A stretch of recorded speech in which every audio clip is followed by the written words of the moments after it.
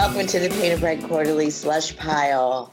It's episode 99.7 or something. I don't know. Everything's very scrambled and we don't really release these in order, but welcome. So the Painted Bread Quarterly Slush Pile is about revealing to you our editorial process. So that's what we're going to do. We're going to read some poems and we're going to discuss them with our editorial board. And the I and the R and the we that I keep talking about starts with me, I guess, since I have the mic figuratively. I'm Kathleen Volkmiller, and I write essays and memoir, and I direct the graduate program in publishing here at Drexel, and a million other things that would take up all our hour if we talked about it. We're in the studio that I find super sexy, even though we're sitting at a view desk. Somehow it turns me on. And here I am. And on my right is our brand spanking shiny new co-op. Hello, I'm Joseph, the brand spanking new co-op. That's what I do. I'm Kathy's editorial assistant and digital communications co-op. I help manage the submissions portal, manage interns, and do other various sorts of work with the podcast and other publications from PBQ, DPG, and the works. Yeah, and he's a Gemini. I am a Gemini. And on his right is Tim Fitz. I'm Tim Fitz, and I teach first-year writing here at Drexel, creative writing at Curtis Institute of Music and Penn State Brandywine. I'm pleased to announce the release of my new short story collection, Go Home and Cry for Yourselves, published Woo-hoo! by Xavier Press. Woohoo! Yeah, we're really excited about that. We also have Matt, the sound engineer co-op. Just say hi, Matt. Hello. Thank you. The other brands that you co-op. Yeah. Jason is unable to join us today, but we have ladies in the UAE. Hi, Samantha. Hi, I'm Samantha, and I work at NYU Abu Dhabi as an instructor. Yay. Yay. And I'm Marion, who is across town from Samantha. I'm also in the UAE. And I work as the director of the writing program here at NYU Abu Dhabi, where I also teach first-year writing. And my students are in a class with me called Taste, Culture, and the Self. And they've been listening in to our podcast, trying to decipher the very process of determining what makes a poem good, what makes editors decide that a poem is up to snuff and perfect for publication. So greetings to my students in Taste, Culture, and the Self. We're in a couple classrooms this year. Major Jackson at the University of Vermont is teaching a course on literary podcasting and having them listen in as well. So shout out to Vermont. Greetings, Vermont. Vermont. Yeah. I'll be meeting you guys in early November. And last week I had the great honor, or last week, see, look how time scrambles. I know. I had I just got back from the UAE myself. So now I can picture Marion in her apartment. I didn't make it out to Reeves Island, but I met Samantha. Yay! And I really have to tell everybody about this. Have you seen these watches? This is about time being meaningless, right? Have you seen these new watches that are filled with fairy dust? Have you seen this? No. Marion. I need a fairy dust watch immediately. You need it so badly. Wait till you hear what happens. Okay. People find those beautiful antique watches that like are really skinny, delicate, feminine bracelets, like on a kind of stretchy cord, not a leather band. You know what I mean? A metal, right? You know what I mean? The expandable wristwatch. And they pop the face off. They take out the watch pieces. They bust them all up. And then they put shattered mirror and parts of the watch back in the watch and close it back up. Love it. Okay. I know. Christmas is coming, and or my Gemini birthday. I do. That's much farther away. But, I know. So I was at this open studio thing on Sunday where you wandered around and looked in people's studios. Wow. And they like kind of half gallery, half studio their spaces. And it was amazing. And Marisa Lombardo from the Artemis makes these watches. And that's when I first got turned on. I was like shaking.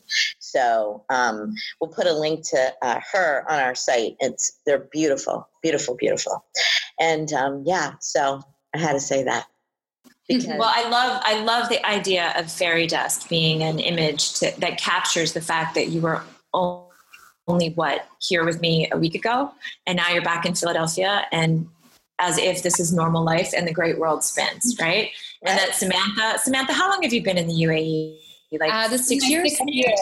Mm-hmm. You're 6 years. 6 years in the UAE, but we know you've got Philly roots too, right? So the world is vast, the world is small, the world is full of pixie fairy dust, that's for sure. Yeah. I mean, time really only has the meaning you attribute to it. You know, I told Marion I got very jacked on my way home. Took me 33 hours, and I was standing there waiting for the Uber to pick me up in Philly, and it was 11:30 p.m. and I was still going to be able to make my 10 a.m. class, and I was like, this is still a miracle. I still just came almost 7,000 miles. You know. So anyway, so beautiful stuff. So happy that I've seen your life there. And Yay. All of that said, let's jump into these beautiful poems we have for today. Yes. The first one up is by Kayla Carcone, and it's called Benediction for the Boy Who'd Know It Was His. Okay, so this is Kayla Carcone, Benediction for the Boy Who'd Know It Was His. Happy birthday to us from me. This is not a gift. I will remember you every August 21st, for every August 21st I get to see. I will remember you every time there is providence, every time there is consequence, every time I am dizzied by a cigarette breeze blown, a spinning tornado of someone who is not you. I will hear your tap, tap, tap, knuckle kiss, shock the coffee shop window, watch your metamorphosis from October boy mystery to November boy slick to December boy sick every time I choke on the letters of your name. The letters that string together November 16. Reminders that you were never here but aren't gone. Hear your tap, tap, tap, knuckle kismet in my head at night when there are other boys who, like you, won't remember me after. But somehow, every time, I will confuse confession for repentance. I will confuse indifference for misplacement. I will confuse myself, think, I cannot hear you. I will remember you every time death is a dial tone. Wonder if you made it to 20, or if I'd even find out if you didn't. I will blame myself for failing to save this, the blind sin of unholy devotion, an Indian summer on Mount Sinai, every time there is consequence. With our names both sewn into the same calendar box, let there be light for candles and cigarettes. Your smoke, a ghost, something like a Pentecost. I will remember you every time I blow out candles, every August 21st, for every August 21st I get to see. We share, and I am one trip around the sun behind you, but I will wonder if you even celebrate your birthday when all you ever talk about is dying. Make a wish. I cannot hear you. What a gorgeous reading, Kathleen. Gorgeous. Oh, thank you for allowing me to read it, both Marion and Kayla Carcone. So, listeners, as you recall, I hope that you're loyal and have been here before, but if you're new, know that you can go to pbqmag.org and look at this poem, either now, we'll wait for you, or as we're talking about it, or later, or before you listen, or whatever. The poems are always available to you before the show's dropped. Mm-hmm. So, what are we thinking? So what I'm thinking is this poem starts out with something as benign and gorgeous as benediction, right? Benediction for the boy who'd know it was his. And then the first line of the poem is italics, happy birthday to us from me, : this is not a gift, is such like a powerful, like, you know, it's just an indication that we are in the presence of the voice of this speaker, like just really ballsy, right? And then it moves into this sort of like half lament, half celebration, half devastation, if there could be three halves of the thing.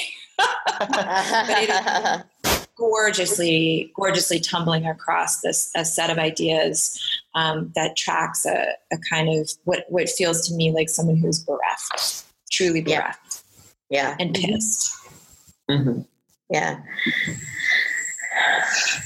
I get a lot of hurt too, like bereft and pissed, but like I get hurt and like sort of maybe grief. Like I'm getting a lot of, so like the speaker as she's speaking to whoever this boy is whose birthday they share, I'm getting like the idea that one or both of them is like struggling with some kind of, well, the mental struggle, maybe mental illness. And I mean, that's kind of what I've got right now. That's what I'm sort of building off of and like thinking of. It's a loaded poem for sure. And it's beautiful. Yeah, I love that phrase, Joseph. It is a loaded poem, right? So there's something here about August 21st, right? Whether it's a shared birthday or it's a date that signifies something, right? That joins these two people together for sure. Yeah. But, you know, whatever it is, and if you look maybe 10 lines down or so, she chokes on the letters of your name, right? The letters that string together November 16th, reminders that you were never here but aren't gone. Right here, your tap, tap, tap, knuckle kismet. Oh man, it's like there's something that's drawn the two of them together and then locks them into this negative charge. That's just stunning. Yeah. I just can't get over how she captured this feeling, you know? Yeah. Those of you who know me and know my aesthetic, I really love things like tap, tap, tap, knuckle kiss, shock. And you can get heavy-handed with that, and she's just she does that exactly where it needs to be done. She doesn't overdo that at all. Samantha, how are you feeling? I really like this poem, and I'm trying to work out like all the religious imagery and like what that means and what that means for her maybe thoughts on death. And you know, if she is religious, the narrator, if she's not, like, does that mean that she believes maybe there'll be a reunion someday, and that, you know, kind of all this missing and all this celebrating is for something, which kind of adds like a hope to it. And I don't see that in here, but you know, she even says near the end, like, make a wish. I don't know. I'm trying to figure that out. That's a lot of what you said about the tap tap, kind of that knuckle shock reminds me of, like, you know, David Bowie or something. I like this. But trying to figure out what the religious imagery is saying is where I'm at. Yeah. You know, and on those lines, Samantha, too, it's like so this boy gets constructed over a series of dates, right? So watch your metamorphosis from October boy mystery. So maybe that means when they first met, to November boy slick, to, you know, maybe there's some erotic charge there, to December boy sick, right? Every time I choke on the letters of your name, the letters that string together November 16th. So like, so that then the next date we get is August 21st, right? And there's this, like, I don't know, like there's a code. It feels like she's tapping out a code too, right? Like, so what is it about the significance of these dates that I don't know that they're pegged to religious imagery or not. Maybe they are, but it's not. I can't quite decipher it, though. I have some hunches about the span of time from November to August, right? That's that might signal something about their relationship or. And things went quickly from meeting in October to December. There being a sickness, kind of like a very whirlwind romance, it sounds like. Yeah. Yeah. And so I'm just going to push on this too. There's, if you count out on your fingers, the space between November and August, right? Like, that's 9 months, right? November, December, January, February, March, April, right? The end of November to middle August, right? I don't know if that's significant, but it could be, right? The benediction for the boy who'd know it was his. I'm already in the title going, what's the it? Is it for his birthday? Yeah. Is it, what's the it there, right? And it just feels like this poem is a punch in the gut, but it's speaking in code. Mm-hmm. I wonder what you all think about that. Because sorry, Sam, go ahead. I was going to say, this is not a gift. Like, at first I thought maybe that meant the celebration or this poem, but maybe it could mean something else. I don't know. Right. I mean, it's funny because there's one boy, right? But there could be a boy and a baby. Like, there's textual evidence both ways, right? Reminders that you were never here, but aren't gone. Okay, so that's a baby. It could have been, right? But then also in my head at night, when there are other boys who, like you, won't remember me after, right? Like other relationships, other experiences. So I don't know, but I just know that I would read it every day.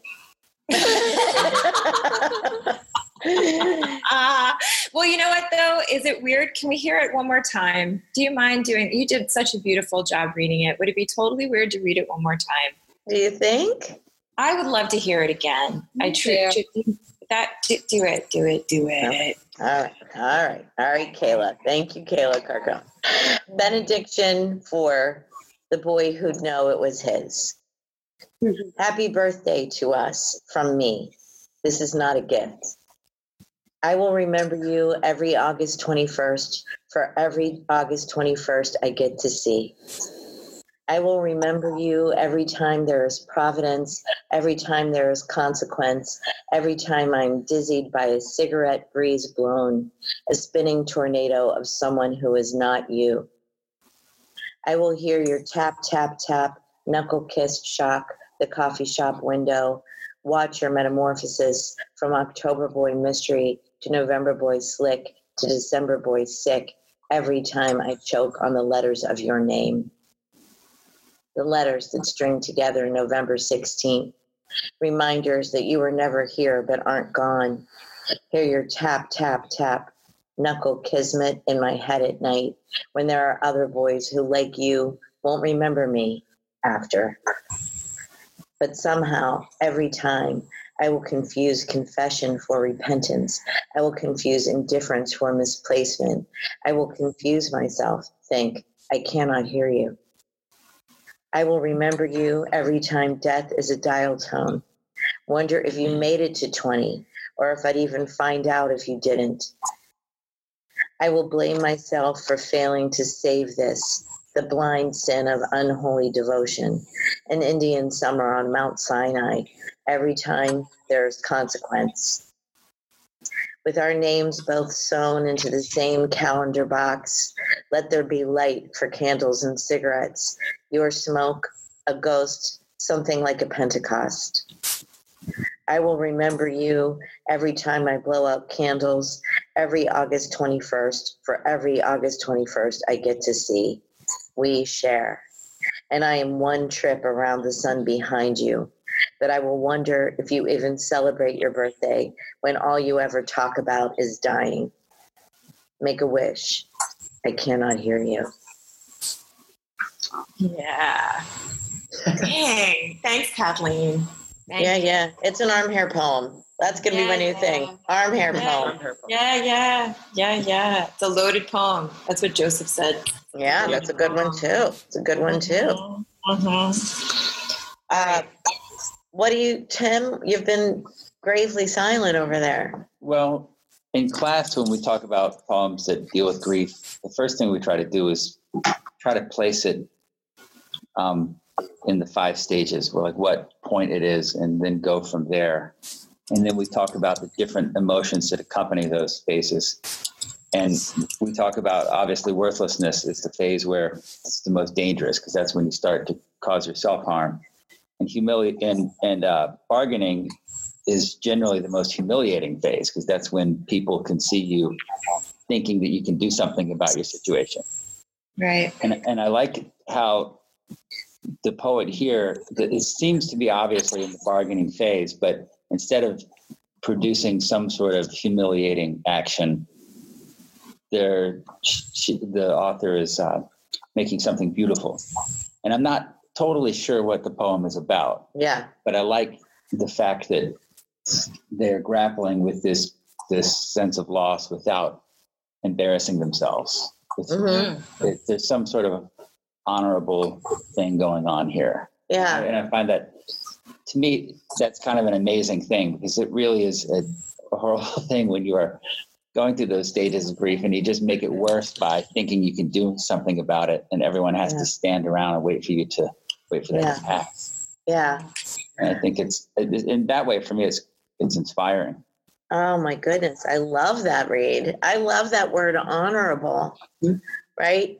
She does manage to do this and not be overly sentimental or maudlin or make you feel sorry for me. You know what I mean? It's it is what it is. And she's very much owning whatever the situation was. Right. Right? Yeah. Yeah. Yeah.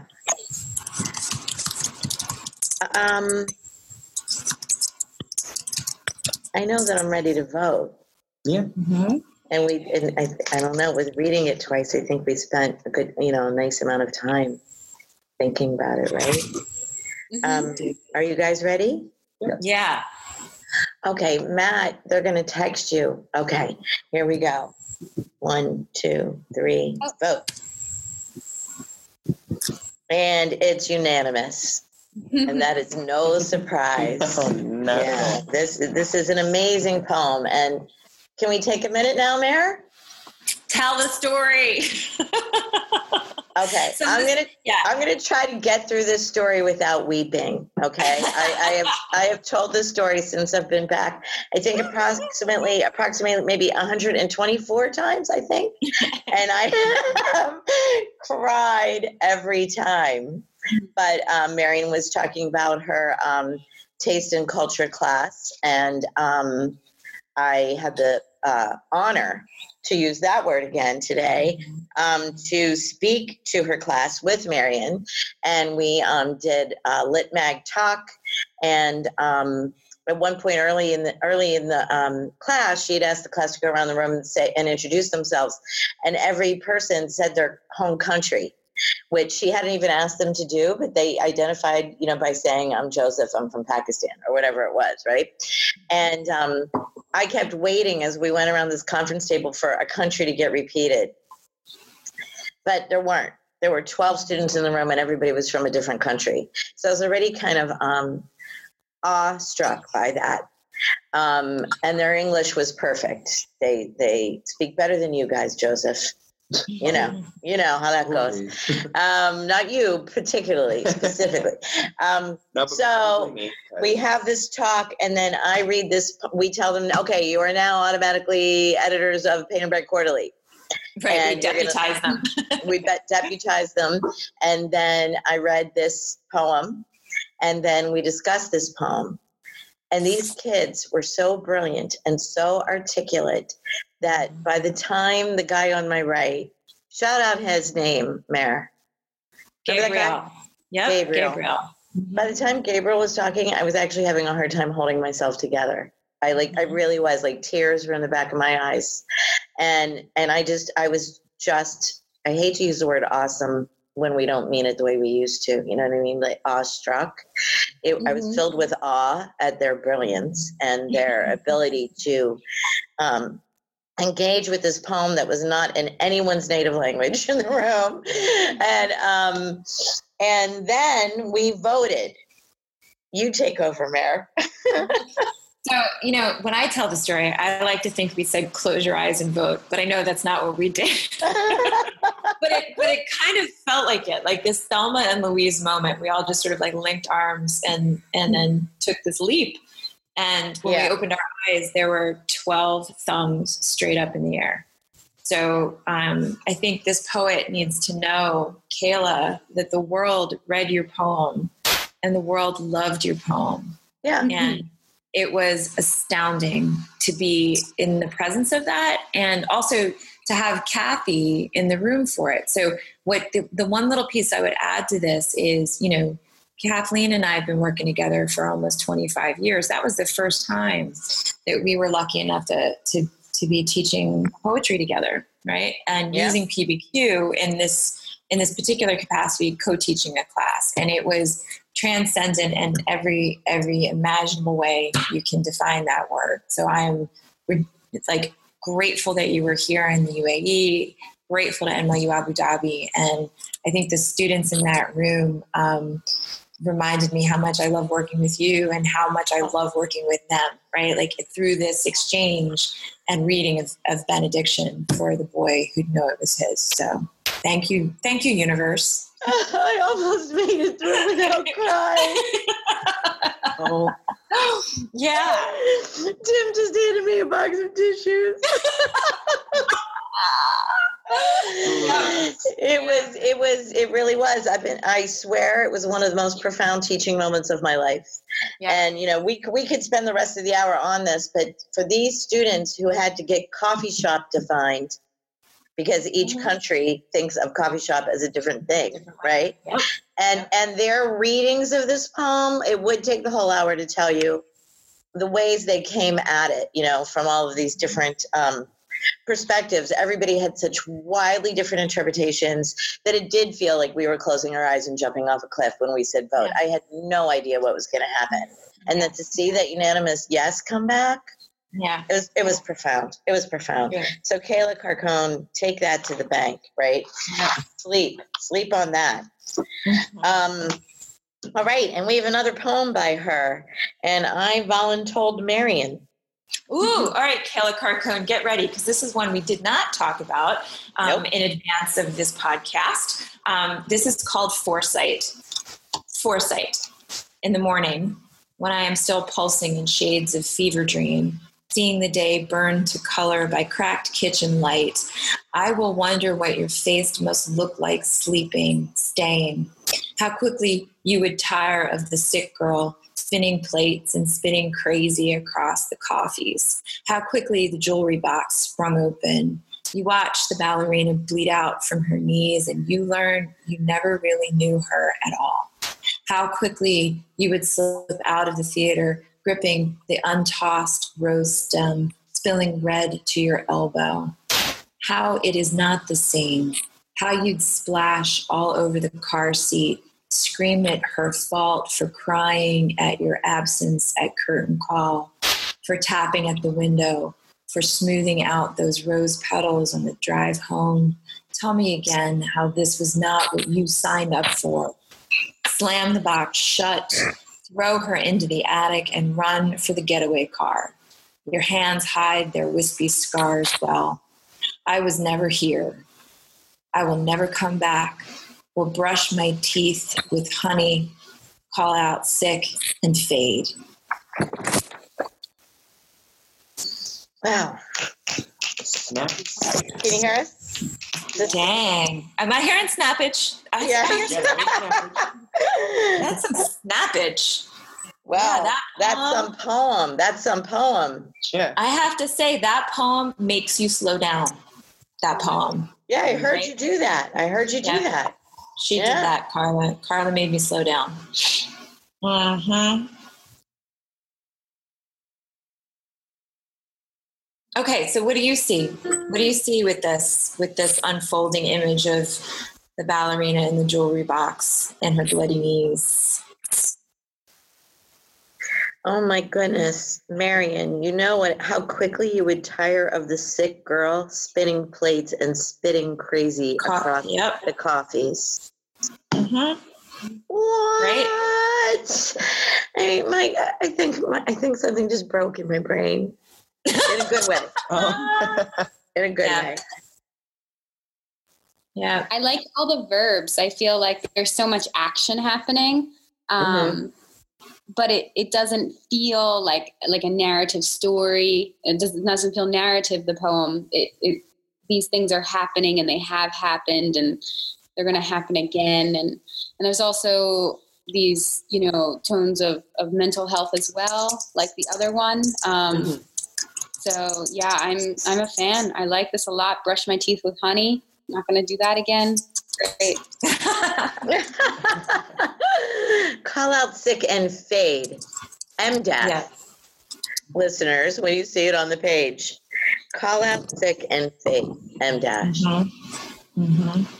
Because you're almost exhausted after reading this, right? Like it's so, to use Joseph's words, loaded. It's so dense. It's so intense. You need a rest. But and again, there's something about the velocity of it too, right? It's like it hurdles, right? It's propulsive. And then she starts doing some wacky shit with periods and you're looking at sentences that aren't actually sentences because she doesn't start with an initial cap, right? After she drops a terminal mark of punctuation. And so that's tricky on the eye of the reader. But it does just, move into like increasingly and this is the risky part, like increasingly potentially cliched images of there's something about like a ballerina and a rose after the show, and there's something about a curtain call, and you think like, eesh, like this might not end in with an edge, right? It might collapse into some sort of wacky-doo sentimentality, but then it goes right, like into this desperate and fascinating spot. Your hands hide their wispy scars. Well, I was never here. I will never come back. Right? Like, what? The actual fuck is that thing? And how, and I'm paying attention. Like, I'm like on the edge of my both my seat and my understanding, and I'm in, right? Absolutely. Kind of like that. Yeah. Absolutely. Tell me again how this was not what you signed up for. Slam the box shut, throw her into the attic, and run for the getaway car. Yeah. What? Yikes. It's like, yikes. It's a good yikes, but it's yikes. It's just so boom. I don't know how to describe it. Yeah. So on the yikes, Joseph, right? Like there's a kind of like emotional sophistication and intensity that's compacted into these poems. But then when you slow down to sort of unpack the images, they're almost nonsensical. Like it, and I think that's what's gorgeous about it. Like it's achieving a kind of sense through the surrealness, like or the sort of like the inward facing monologue here. Like this person's speaking again in a kind of code that does make itself known to the reader, even if we're hard pressed to say precisely what the references are. Yeah. Yeah, I don't quite know what the poems are about, but I feel like the moment I did, it would kind of sap the energy out of it. I like there's just the right amount of negative space in the poem to get it where it needs to be.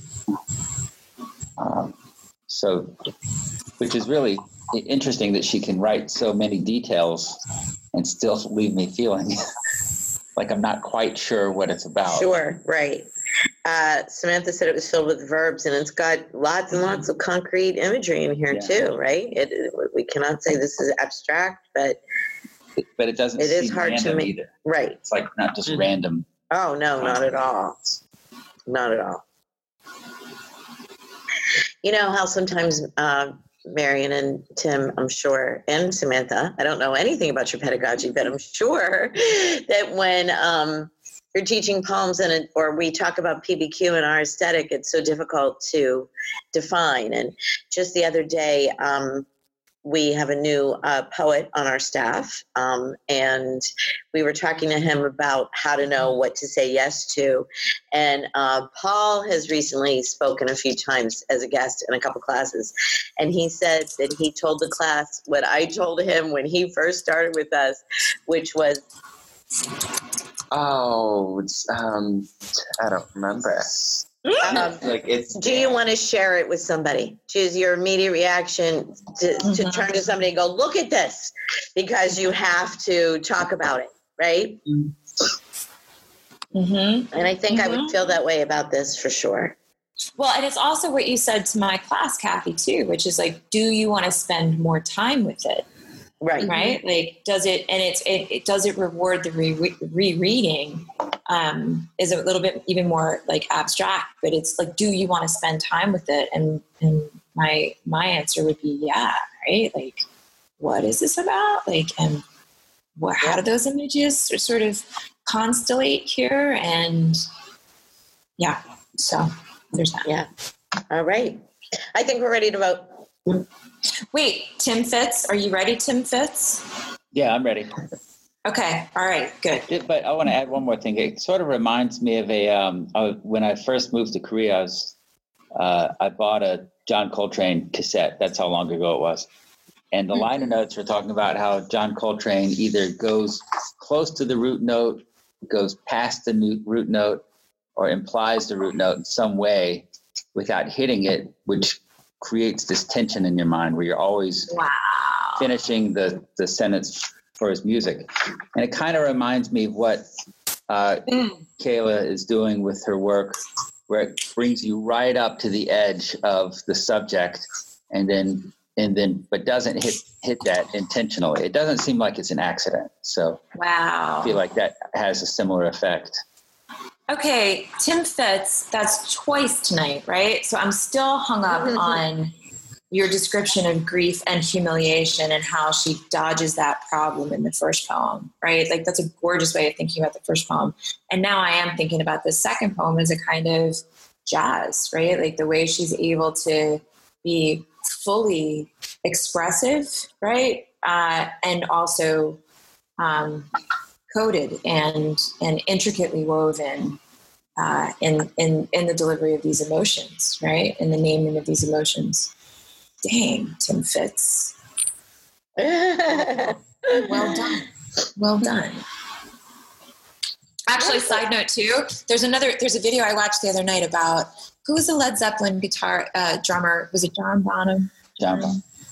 Right? Yeah. So there's a great video about the genius of his drumming too, that gets right to this point. Like, he was listening to a different kind of like music and rhythm in the way that he was able to sort of like create those driving like drum lines that sort of support the rest of the band. So maybe Joseph can link to the video that I'm talking about.